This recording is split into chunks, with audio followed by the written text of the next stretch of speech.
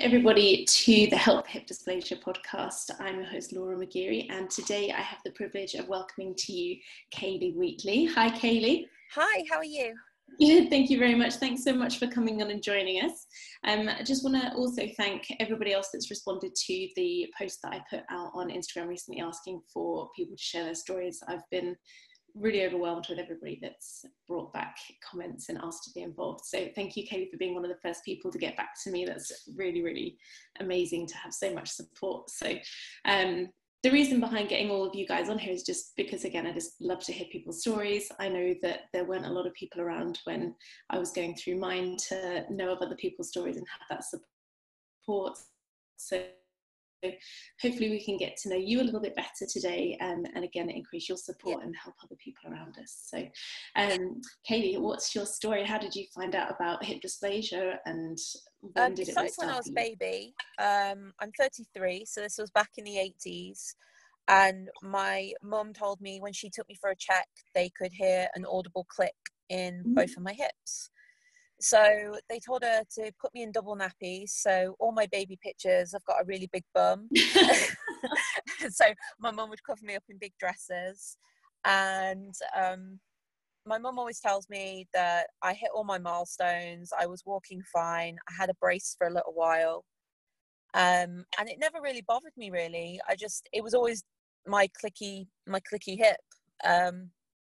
It began to, I would struggle at like primary school with PE and like sitting on the hard floor for assemblies and things. You mean like the cross-legged positions? Yeah, like sitting. I never could sit cross-legged. It was always really frustrating. So I'd always sit with my legs out the end. And with PE, because I wasn't overly confident with sports anyway, that didn't help. So I was always a bit reluctant to run because it just felt like, the only way I can describe it is it didn't feel right when I ran. So you weren't in any pain with it? I would call it growing pains. That's what it would feel like. It would feel like my whole leg needed to be stretched out. And then I was quite lucky throughout my teens that I never had any problems, really. It wasn't until I started my nurse training when I was, I was about 22, 21. And that's when the pain really began to hurt. And I thought to myself, this isn't right. Not every 20-year-old has this problem. And I began walking with a limp quite prominently. And and then that was it, really. So you managed to get all the way to 22 before anything was sort of really taking enough impact on your life to get something sorted or get asked some questions about it? Yeah, it got to the point where I used to struggle at work. I would always have to ask to sit down. I was taking painkillers like paracetamol quite regularly. So I had an MRI, which then showed I had hip dysplasia. So that's what my clicky hip was. And that gave me a little bit of closure on that. Yeah. So I got referred to a consultant from there who suggested to me, I think I was about 23 at this point, 24, to have a PAO where they put the screws in. And that terrified me because I was just on the cusp of graduating to be a nurse. It just wasn't the right time in my life to have that surgery. I wanted to buy my house. I wanted to go on holiday. I wanted to get married. It's an exciting time, isn't it? Your early 20s. There's a lot going on emotionally and physically. And yeah, I was like, it just felt like I got to this point and now it was going to, this surgeon was kind of like, yep, it's going to take you off your feet for 6 months and you're going to have a lot of rehab. And it really scared me. So I did a bit of research on it and asked like a couple of doctors at work. And the general idea I got was, if you can carry on, then carry on. So that's what I did. Probably in hindsight, that was not the best idea. When you say to carry on and that wasn't the best idea, what do you mean? I wanted to carry on and I kind of like pushed it in the back of my head. I didn't tell anybody. My husband knew, my mum and dad knew. If anybody asked why I was walking with a limp, I would often give an answer like, oh, a bear bit me or a shark bit me or something. I was really embarrassed by it a little bit. I just didn't want people to know. Pardon? Is this after the PAO surgery? and this was like, I just didn't have the PAO. I did some research on it, and I think partly 50% I was scared, and 50% I just didn't like the idea of it. And I thought, if I can do 1 year of being a nurse, then I'll have the surgery. And that's what I kept doing. But life then just kept happening. And I had a full hip replacement in December 2018 when I was 33. Right, okay, fine. So you missed out that stage. I mean, there are many people that have had the POs that later on in life end up having the hip replacement in addition. Not everybody, obviously, but there are quite a few out there that end up having the hip replacement anyway. So do you feel sort of better having sort of skipped that step, or is that something you feel more confident with, knowing that you'd had that information, perhaps that support from the consultants, doctors and other nurses around you? I felt like if I had a little bit more information about the PAO, maybe that I joined more hip dysplasia groups and got some more information, I think I probably would have had the PAO and my life would be a lot different. I really struggled in the last 2 years before my hip replacement. My health went downhill really quickly. I stopped being able to drive. I was off sick work a lot. It really affected my mental health more than I realized. I wish that Instagram was a little bit more bigger when I found out about the PAO, because there is so much support on there and so much information. But at the time, all I could find was nothing really. It was just like a couple of people going, yeah, I had the PAO and it wasn't great, and other people going, I wish I never had this surgery. And when you're 23, 24, you're a bit like, oh, I don't want to do this. I think it's quite an intimidating thing to hear about. If you know you've got that surgery potentially coming up and there's not really other people to speak to about that, you can compare stories, and if the only things that you've really heard are intimidating or sort of a bit scary, then you can... Yeah, the way they described it was terrifying. Like, we're going to break part of your hip and your pelvis, we're going to put some screws in, and then you won't be able to walk for a little while. And that was terrifying, and still now I find it terrifying. I'm like, but I wish if looking back, I wish I had a little bit more support, and I probably would have done the PAO, because I struggled so much with my hip. So when you say you struggled with it, obviously you said that you were in a lot of pain, and that you were having to take quite a lot of medication, time off work. Where was the pain that you were getting? It was always down the front of my leg. Yeah. I always got a pain down the front of my thigh, in my groin, and the outside of my thigh. Some days when the pain was that bad, I could not touch the outside of my thigh. It was like here, it felt like it was sticking out. So I read online that some people had pain underneath their buttocks or right in their groin, but I never really had that. It was always kind of like in my hip, down my thighs. So that was my pain. Okay. And you said you ended up having to take a bit of time off work. So did that start affecting your job? Yeah, I didn't tell anybody at work about it. Basically, I'm a nurse. I work in critical care, and I had my son in 2017, and I started back at work, and it just wasn't working. Nurses work like a 13-hour day, so I'd leave the house at 6 a.m, get home at 8 p.m, and the pain would be unbearable. I'd be really struggling. And my son at the time, he had just started to learn how to walk, and then he started to learn how to run. And it got to the point where I couldn't keep up with him. I couldn't look after him. I couldn't continue on at work. I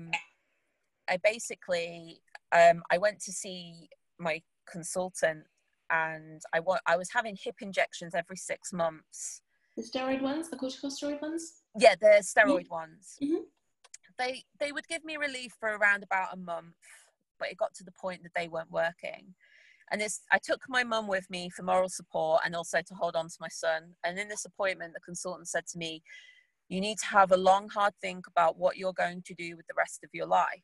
And I just was like, what do you mean? It's quite a He was like, conversation to have.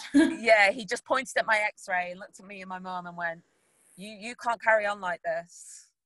You can't carry on like this. I'm going to sign you off work for 2 weeks and you need to have a think about what you're going to do. And that hit me like a 10-ton truck.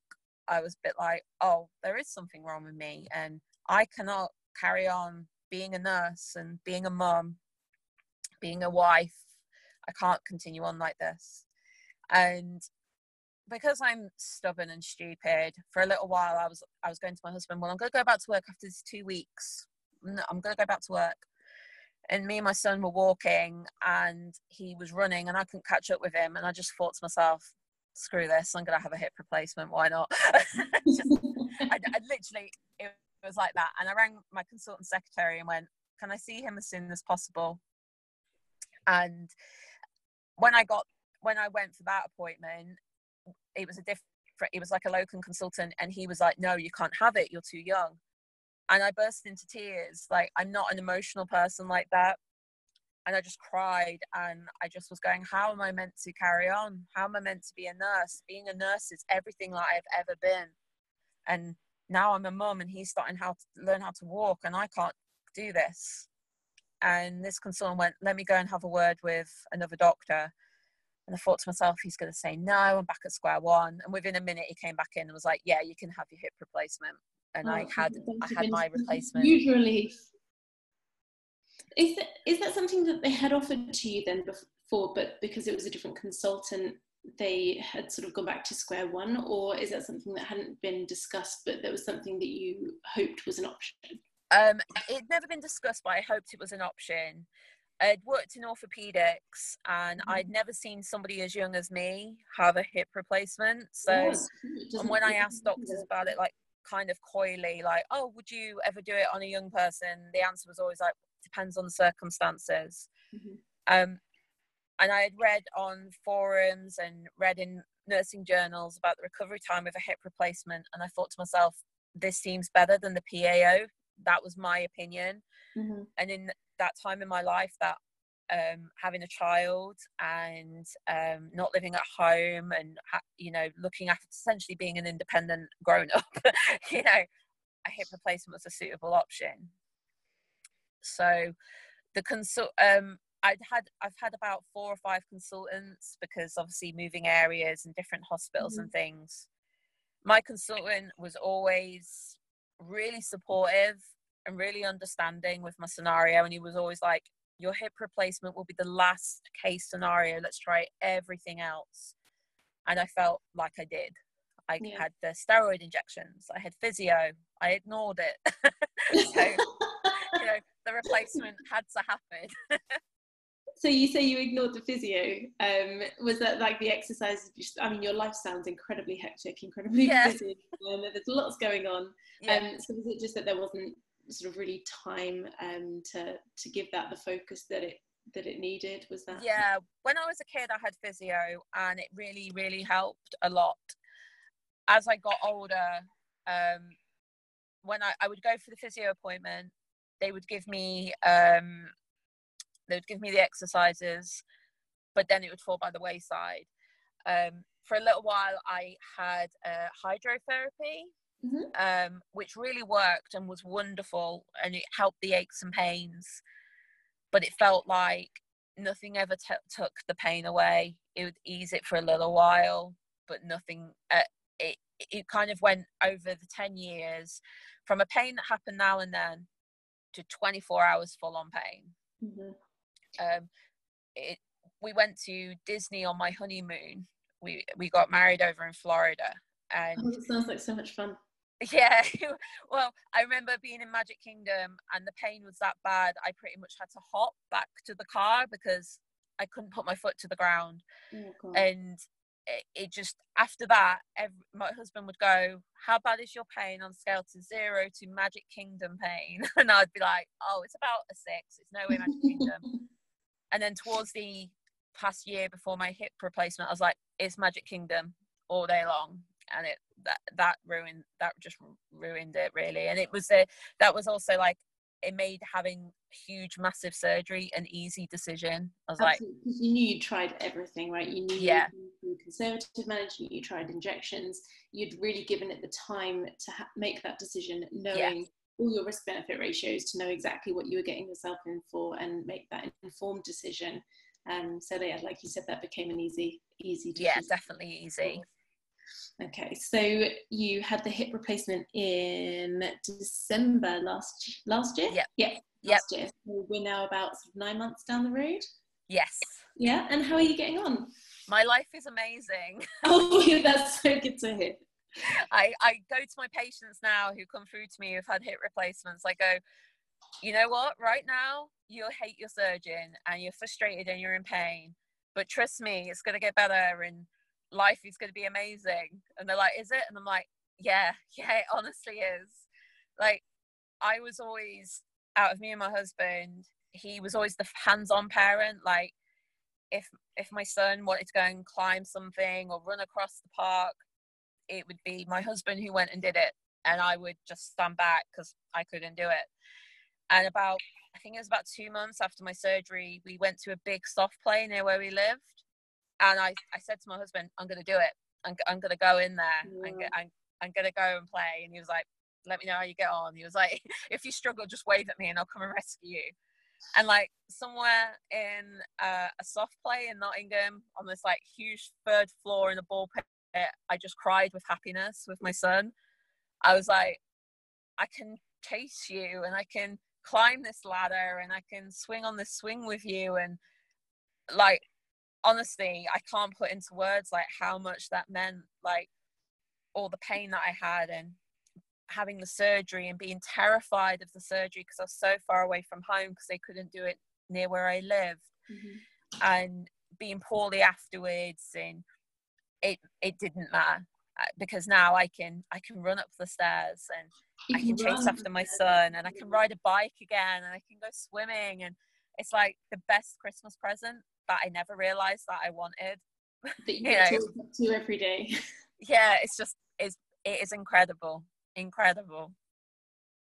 so happy to that, and I'm sure there are so many other people that will hopefully be listening to this that will hear that story, hear about the way that you were feeling beforehand, the difficult decisions that needed to be made, then the easy decision that was made with the surgery, but knowing how you feel now and how you're feeling every day and how this has transformed your life. Yeah, my mental health was appalling before the surgery. I never realized how depressed I was until afterwards, like after the recovery and being able to walk and being able to drive again and be independent.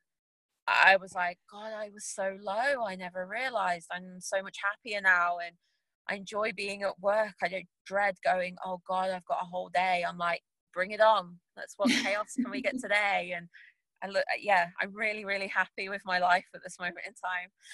And that is the best thing to be able to hear. Yeah. Do you have any things that you still need to do? Do you still have any sort of residual physio exercises or anything that you're still doing to keep yourself as strong and healthy as you can now that you've had your surgery and you're in this situation? I look after myself a little bit more. Like I eat properly now. And like I'm really yeah, no, I think because I just felt so low, I just didn't look after myself. I put all my effort into looking after my son, Teddy. I didn't look after me. So I eat better now. I go out walking all the time. With physio wise, I had a few exercises, but not that much. The physios in the hospital where I had it, they kind of a bit like, you're so young, we don't quite know what physio to give you. I had a few questions that they were unable to answer because they went, well, the normal hip replacements we get, there's people in their 70s and 80s, and you're asking questions for somebody in their 30s. Like I was going, when can I swim again? When can I drive? When can I have sex again? You know, all those questions. They're all really important questions to ask. Yeah, no one. Well, I remember asking my physio that, and she was like, I don't have an answer. I was like, oh, well, could you find out for me? And she was like, I don't know if I can. I was like, oh, okay. So that was a lot of awkward research on the internet. Yeah. Did you know there's a book out called Sex with These Hips? Have you seen that? Yeah, it was on it was on the BBC Disability podcast. I saw it and I, Oh, brilliant. I couldn't stop laughing. I was like, I'm so pleased that other people have these conversations. Yeah, exactly. But I suppose now with social media and with the way that everybody communicates differently now, hopefully these things are being discussed more. It is easier to access people to have these conversations. And yeah, definitely. yeah, that book is definitely on my list to buy. I haven't got it yet, but I'm looking forward to Yeah. it. So just briefly going back to the physio issue there, this is really the reason that I am so inspired to try and get this community together and talking, because I had exactly the same situation with mine. You know, I was told that, okay, well, all our physio requirements is to get you walking again, and then your body will take care of itself because you're so young. So I was 10 when I had mine done. So yeah, really, just as soon as I was walking and could do stairs, that was it. Yeah, definitely. And I'm obviously very grateful because it's inspired me to want to be a physio and to do the career that I now absolutely adore. But I now know there are so many other things that could have been so useful to know when I was younger that would have stopped me having some of the issues that I have now. So yeah, it's just definitely something that if we can raise the awareness, and if there are any other physios, nurses, doctors, consultants out there listening to this, then even if it's something that you might not be able to help with directly, please know that there are other people out there that may have the experience to be able to help people. So yeah, share your stories. Yeah, definitely. Get these messages out there. If you did have to pick one tip through your rehabilitation that was the most prominent, the one that made the biggest difference to you in terms of an exercise or a habit or a tip for people, what would you say? I was really low after my surgery. I told my consultant that I hated him for around about 4 days because I was so frustrated that I couldn't get up and down the stairs quick enough and I couldn't get in and out of bed. And I wish pre-surgery me had written a post-surgery me a note just saying, it's going to get better, just relax, because I never did.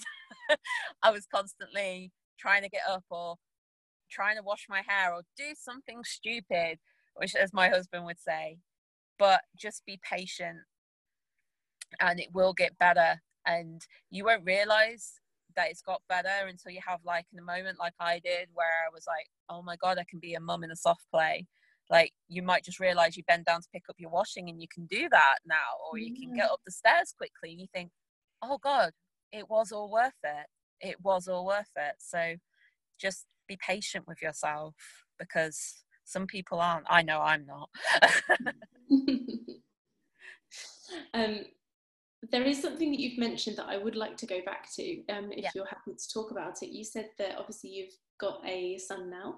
And I wondered whether you've had any experience with his hips, and whether he's got a diagnosis or whether he was free of one, and just how it's been dealing with having a child in your situation as well. Yeah, I was really, really worried throughout the whole pregnancy that he would have hip dysplasia. He was a really big baby born as well. He was 11 pounds and he was really long. And he was, wow. I had a section. Yeah, I know. He like came out like 3 months old, I swear to God.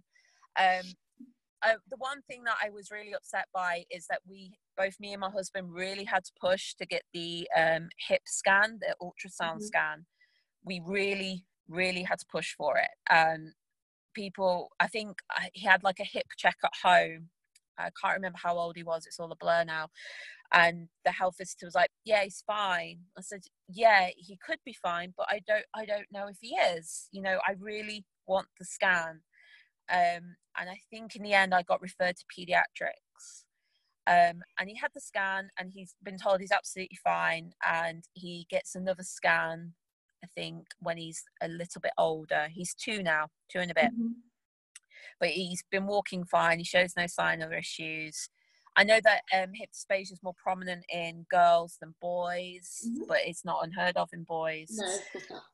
Like I signed a little thing on the government website that the hip ultrasounds are compulsory after babies are born, because I think it's so important that babies and little people don't have to go through everything that I went through and other children have gone through without being diagnosed correctly. So I was a bit upset that I had to really push for that ultrasound scan with him, but everything is okay with him. I'm really, really glad to hear Yeah. it.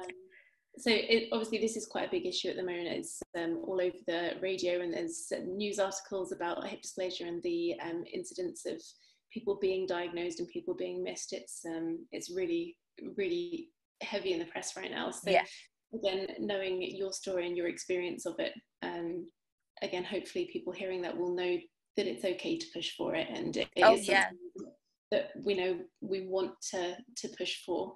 There are a lot of people that get missed, unfortunately, and yeah, we would love to see those rates go down of people that are missed. That would obviously definitely be, you know, because the way forwards, if people are caught early enough to get put in the Pavlik harnesses, to be in the casts, and to then have potentially no issues later on in life. You know, in a similar story to yours, I've got a little sister, and I was obviously diagnosed, obviously a bit too late, but my little sister was found early enough, and she was told that there were no problems either. But because again, my mum had the confidence, like you did, to push and ask for the scans and to get that forwards, she was positive, and she did have hip dysplasia. But again, she was found early enough, so she got treated early enough with the conventional methods, and she has never struggled since. So yeah, hopefully we can push forwards with that a little bit more. So definitely. There was on the radio this week, I think on Radio 4, there was an episode that I want to go back and find. I've been told about it this week, so I'll go back and have a look and see if we can post that and get that news out there as well. Yeah, so, definitely. Yeah, so I mean, it's been incredible to hear your story, and I would absolutely love for us all to be able to keep in touch with you and continue to follow your journey, help continue to raise awareness. So your Instagram name, I believe, is Kiki of Horror. Yeah, it is. Yeah. So please feel free to follow Kiki on Instagram and continue to support her journey. And thank you so much again for coming in. Thank you. Hopefully very soon. Yep. Take care.